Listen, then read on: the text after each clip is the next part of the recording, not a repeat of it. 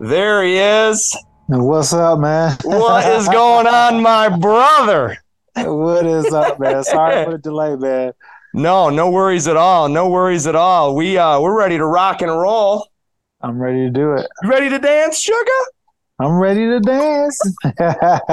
Yes. So, ladies and gentlemen, my next guest, a former junior college national champion. This man went on to wrestle for Michigan State University.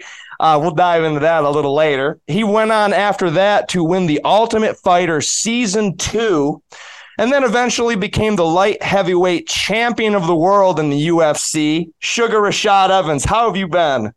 Oh, my brother, I've been great, man. Just taking it one day at a time, man. That's the best you can do these days, you know? Oh, absolutely. No doubt about that at all.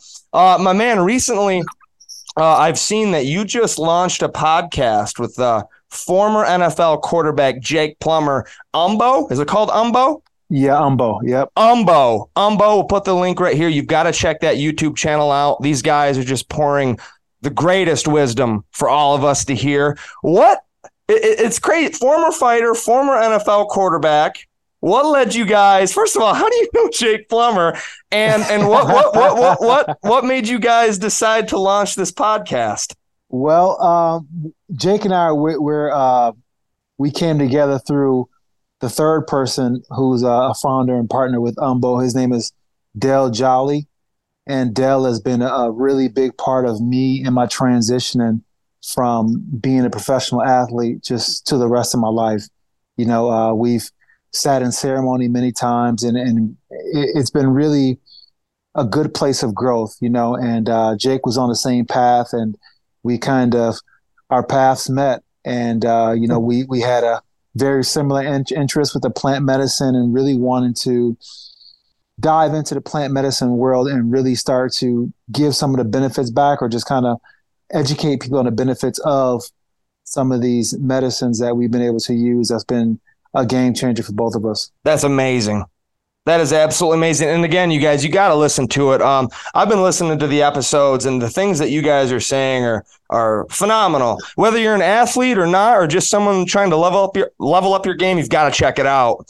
My man, are you coaching? Are you coaching MMA too, or? Yeah, I'm coaching MMA too. You know, I have 3 guys that I work with consistently, and they're all family. You know, I got my nephews, 2 nephews that live here, and my godson. He fights in the LFA next week, September 15, in my hometown, Niagara Falls, New York. So it's going to be a pretty big event. But yeah, I can't stay away from the sport, man. It like when I try to get out, it just pulls me right back in, man. You know, so I enjoy it. Well, one of the best, man. I mean, I can't. I'm not surprised. I'm not surprised that it keeps pulling you in. I mean, you're phenomenal. This is Devin Smyth, your godson that's fighting on yeah. Yeah. Devin Smyth. He's Devin the Prodigy Smith, and he's just that, man. He's a prodigy. He's phenomenal. He's had his bumps on along the way, but I feel like that was more of just a focus and just kind of not really understanding or really having that drive that you really need to make it to the next level. But now I feel like he's kind of figured some things out, and he's ready to go.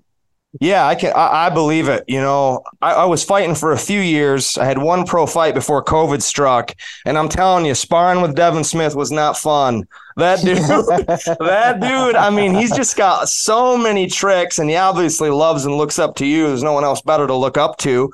I mean, for real. So I'm really excited to see what he does. And we're going to talk about those losses and how you evolve from them here in a minute. But before we get to that, you know, I was just talking to a few of my teammates recently about, you know, getting your hands taped in the locker room. It is before you fight. Like, yeah. I thought I had an idea, but my first fight, dude, I'm not even kidding you. I had to call Randy Couture. I was shaking. I was pissing myself. I was like, oh my God, this is actually happening. And Coach Joaquin was wrapping my hand, and I was like, my heart, I was like, holy crap, I'm about to get in the cage with a full grown man who's about to throw fists in my face. This is nuts.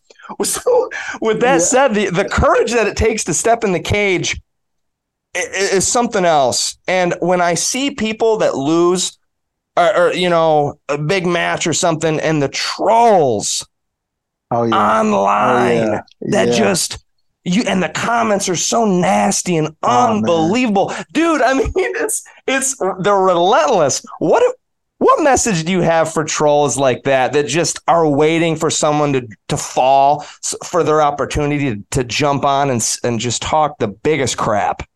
Well, let me go back a little bit because you said a couple of names that kind of excite me. I mean, please go. Joaquin Rodriguez is a huge reason, behind my success. I started working with Joaquin when I came off the Ultimate Fighter show, and he was my boxing coach.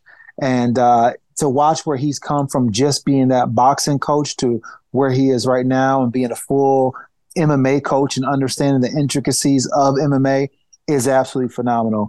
And when you said you called Randy Couture, man, there's nobody else better.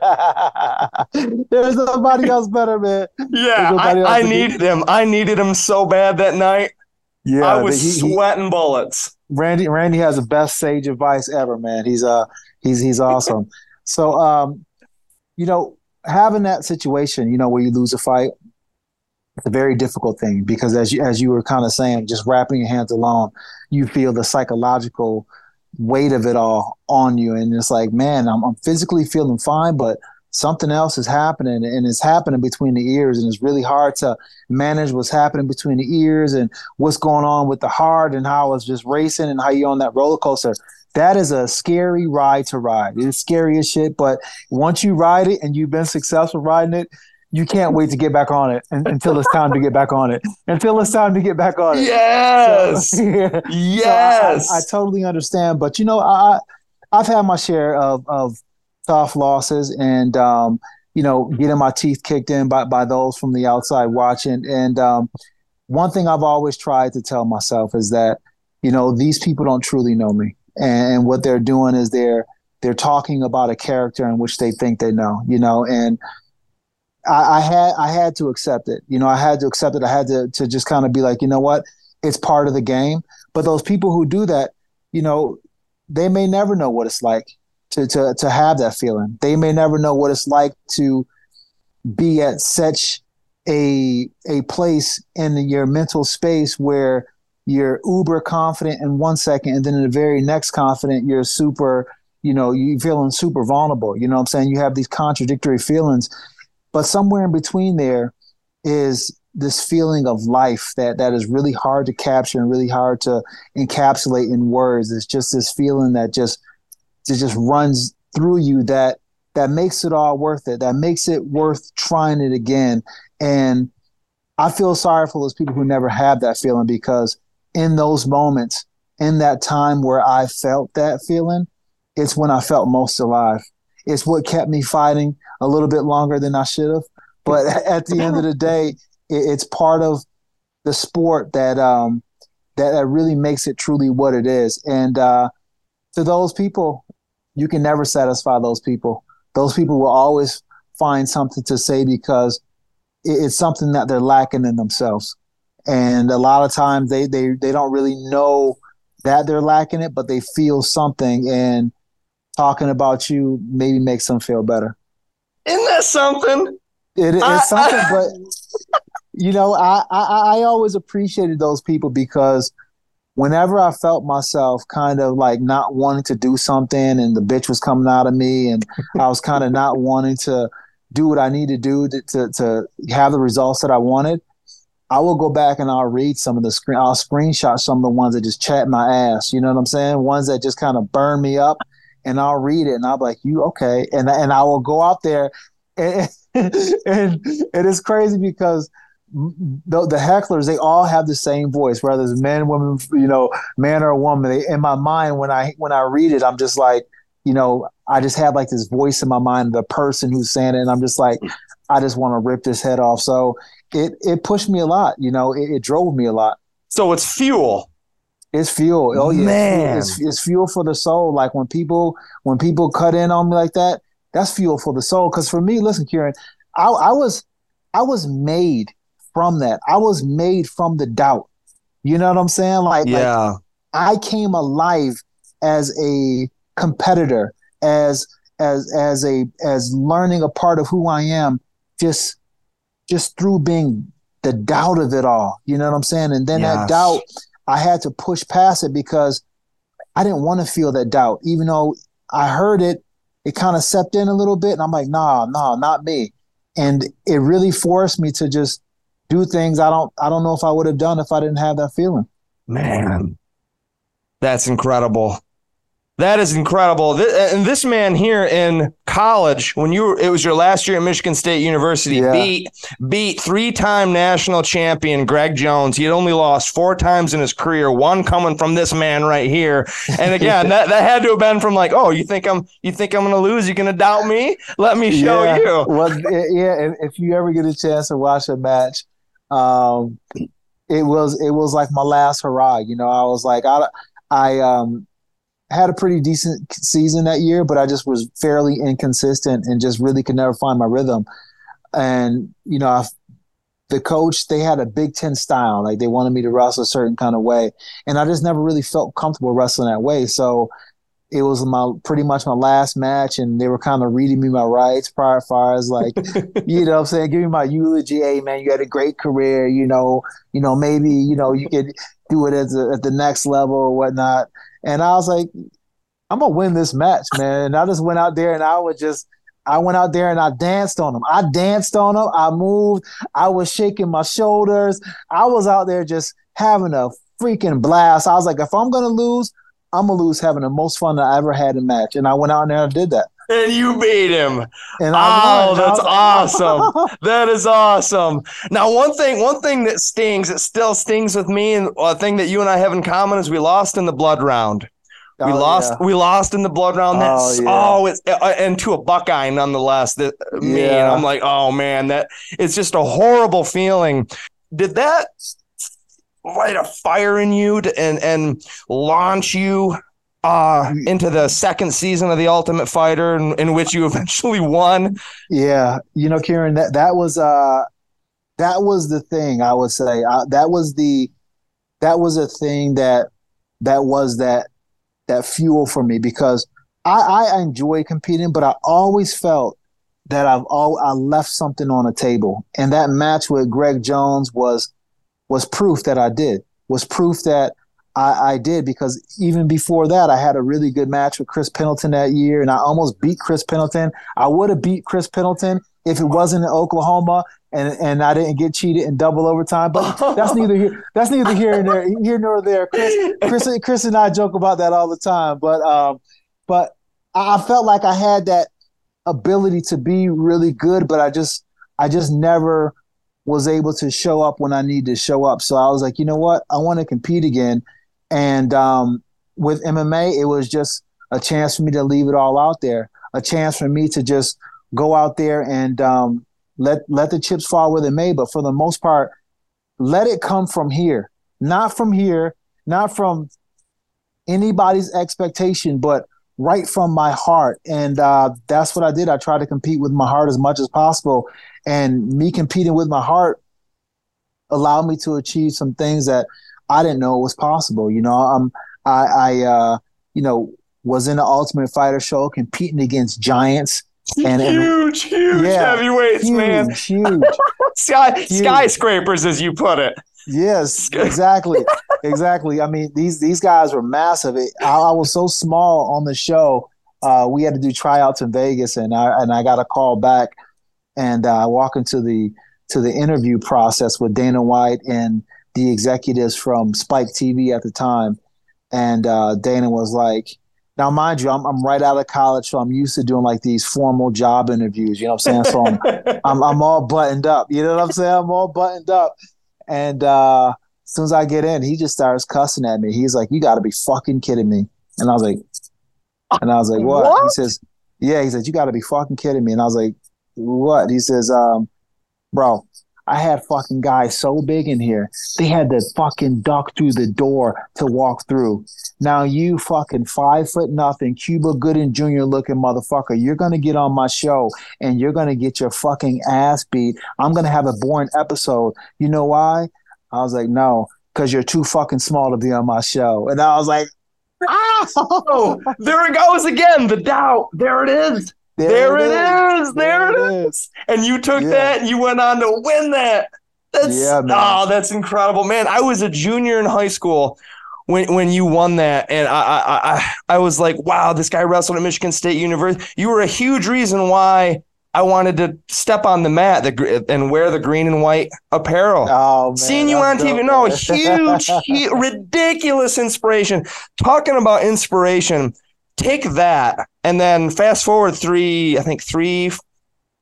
years. You came back for a training camp to prepare for Chuck Liddell, which you said was the highlight of your career. I'll never forget it. I think I had a neighbor call the police on me. I was screaming so much with that knockout, man. It was crazy. But you came in, and I actually got to help you with your camp for a few days. Me and a few teammates ran shark bait on you. I remember that. Hey, you guys are fucking tough, but I needed that though. That's exactly what I needed, man. Oh, it's such an honor. It was such an honor. I can remember calling my parents like, hey, I helping Rashad for this fight against Chuck. I can't believe it. This is amazing. And then you go and have just an incredible victory. My God, that was a highlight for me in my 5-year career there at Michigan State, my man. Oh man, awesome. I really needed that, and here's why. There's a certain kind of energy that you guys have at that age, at that stage in your life, when your eyes are big and wide about the possibilities of life. Because as you get older, setbacks in life and disappointments and just getting the grind of life kind of takes a little bit from you. You know what I'm saying? You lose a little bit of that. But when you're around that youth, those people who haven't had that experience, who are not so jaded by life, you just feel that energy come back. You just you start to remember that's it, Yes. So speaking of that, one of the things, and I never forgot it. I think I rewound it a crap ton of times when you were on The Ultimate Fighter, and I think Matt Hughes had just pissed you off, Oh yeah. And you were talking about your Uncle Bernie, and you were like how your Uncle Bernie was like, and you've got to see it if you haven't seen it. You're like, my Uncle Bernie used to say, just be yourself. If people don't like it when you're being yourself, I won't finish it, but pretty much to hell with them. Right? Yeah. To hell with them. So in a world where so many people, and I'm seeing it especially with youth, brother, like our self-worth is based on hearts, likes, reactions, comments. So what do you say to these people that, are just so incredibly fearful of being judged by others that's holding them back in life? I will tell them a realization that I had, when you don't try and when you don't at least give it a second thought, you're robbing yourself out of something even worse than failed results. It's unrealized. Unrealization in yourself is something that will eat at you for the rest of your days. It will eat at you for so long, because there will become a point where you be like, you know what? I should have did it. I know I could do it. And the thing is that we fear failing, but there really is no failing in life, to be honest, because whether you get the results that you want, you always get what you need. You always get what you're supposed to have, and there's something in that for you. There's something in it for you that is going to make you a better person. And I started to change my way of thinking, and that things happen to me instead of happening for me. Now I think things happen for me. No matter what the situation is, I try to find why this happened for me rather than happen to me. What a mindset. What a mindset. And that's attaining that mindset. I mean, it makes me think of parents. You know, I've known so many athletes, Rashad, like phenomenal athletes that never went anywhere, and they were always down, and largely because of their parents. Like I would Yeah. hear their parents talk down on them, like, "Oh, you're this," and hammer them down. I've never understood it. It's insane to me. What are your thoughts on that? Because parents can be, and I talk about it all the time, like parents putting way too much pressure on their kids. I've had these conversations with guests previously. What are your thoughts on that? And were your parents supportive, like instrumental to your success growing up? What did that You look know, like? I would say they were in the best possible way, and I say that because they weren't on me. They gave me the support I needed, but they backed off. You know what I'm saying? They backed off and allowed me to just do my thing or not do it. But at the end of the day, they always told me that if I start something, I gotta finish. I gotta finish. There was no quitting. There was none of that. And my mom was all for me me getting the discipline I needed from sports to the point where I was trying to quit wrestling because I hated wrestling. And and the wrestling coach, he seen that I had talent. He seen that I was pretty good. So I would skip wrestling practice after go to school and just didn't go to wrestling practice afterwards. What he would do is he would send a senior to come and pick me up at home once the bus dropped me off. And right when I got home, I had a senior waiting for me to pick me up. And then I'm like, and then, they tell my mom that, hey, he missed practice. And then she'll say, hey, Rashad, go to practice. And I'll go to practice. And that practice was a lot harder than it would have been if I just would have went. So after a while, I just stopped skipping practice and just, went and did wrestling. But when I did that and I really started to buy into the program and I really started to understand what the coach, you know, seen in me and what an outlet it was for me, just being able to have that ability to let out all kinds of frustration from life into a sport and pour it out into it. Yes. It became my vehicle, and I seen it was my vehicle, and then I started to embrace it like never before. And it was,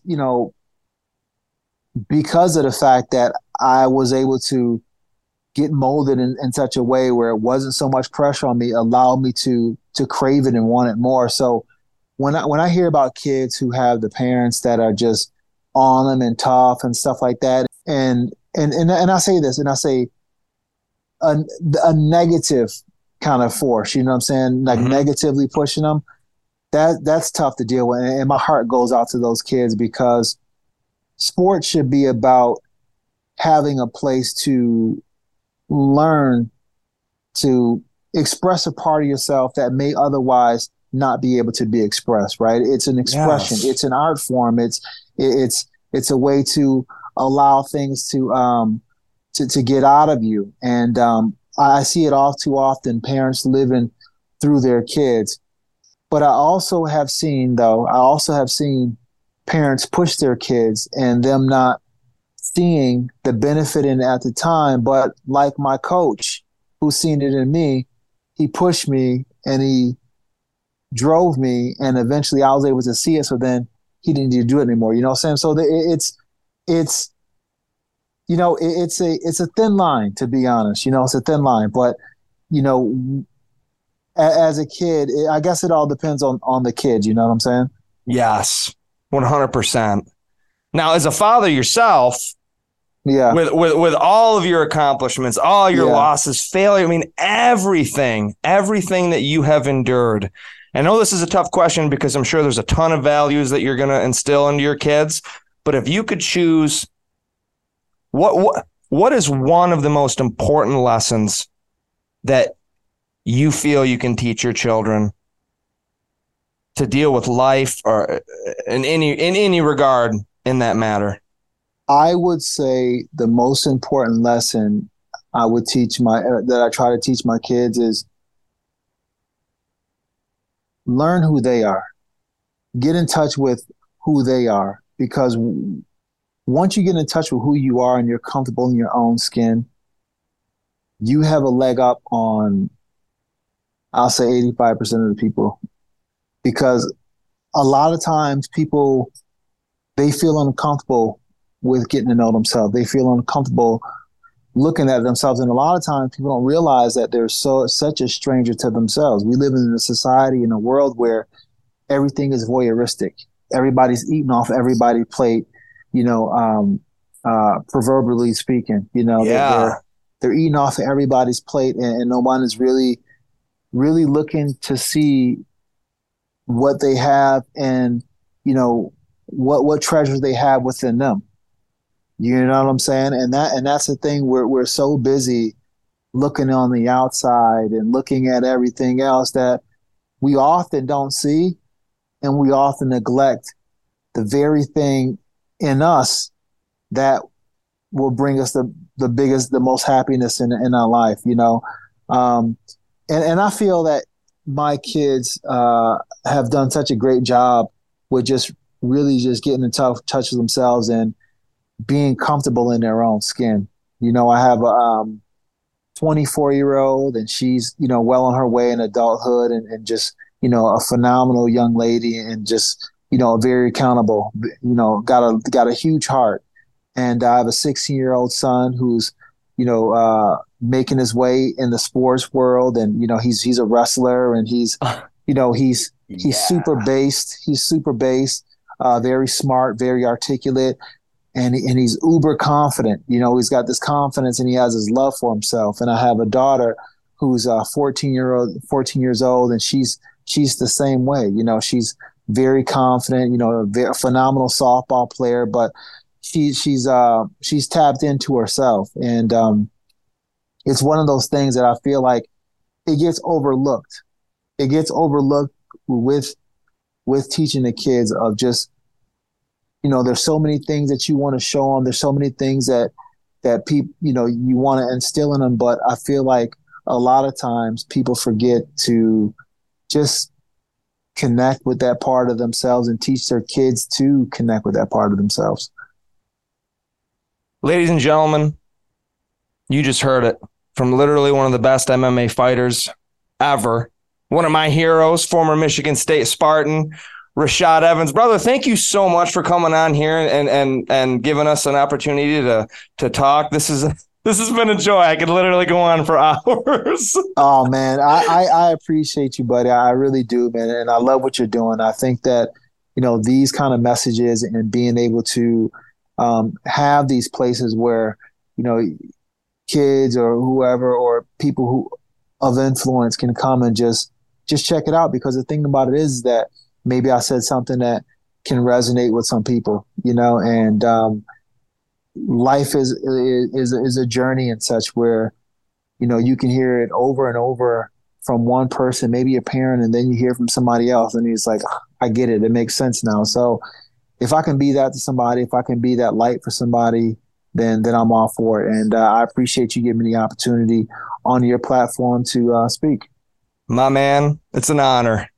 It's an honor. Ladies and gentlemen, episode 5 with Suga Rashad Evans. Please like and subscribe. Share this channel. You don't want to miss Umbo, because, again, there's a lot more where this came from. This man is just full of wisdom, so you do not want to miss that. Until next time.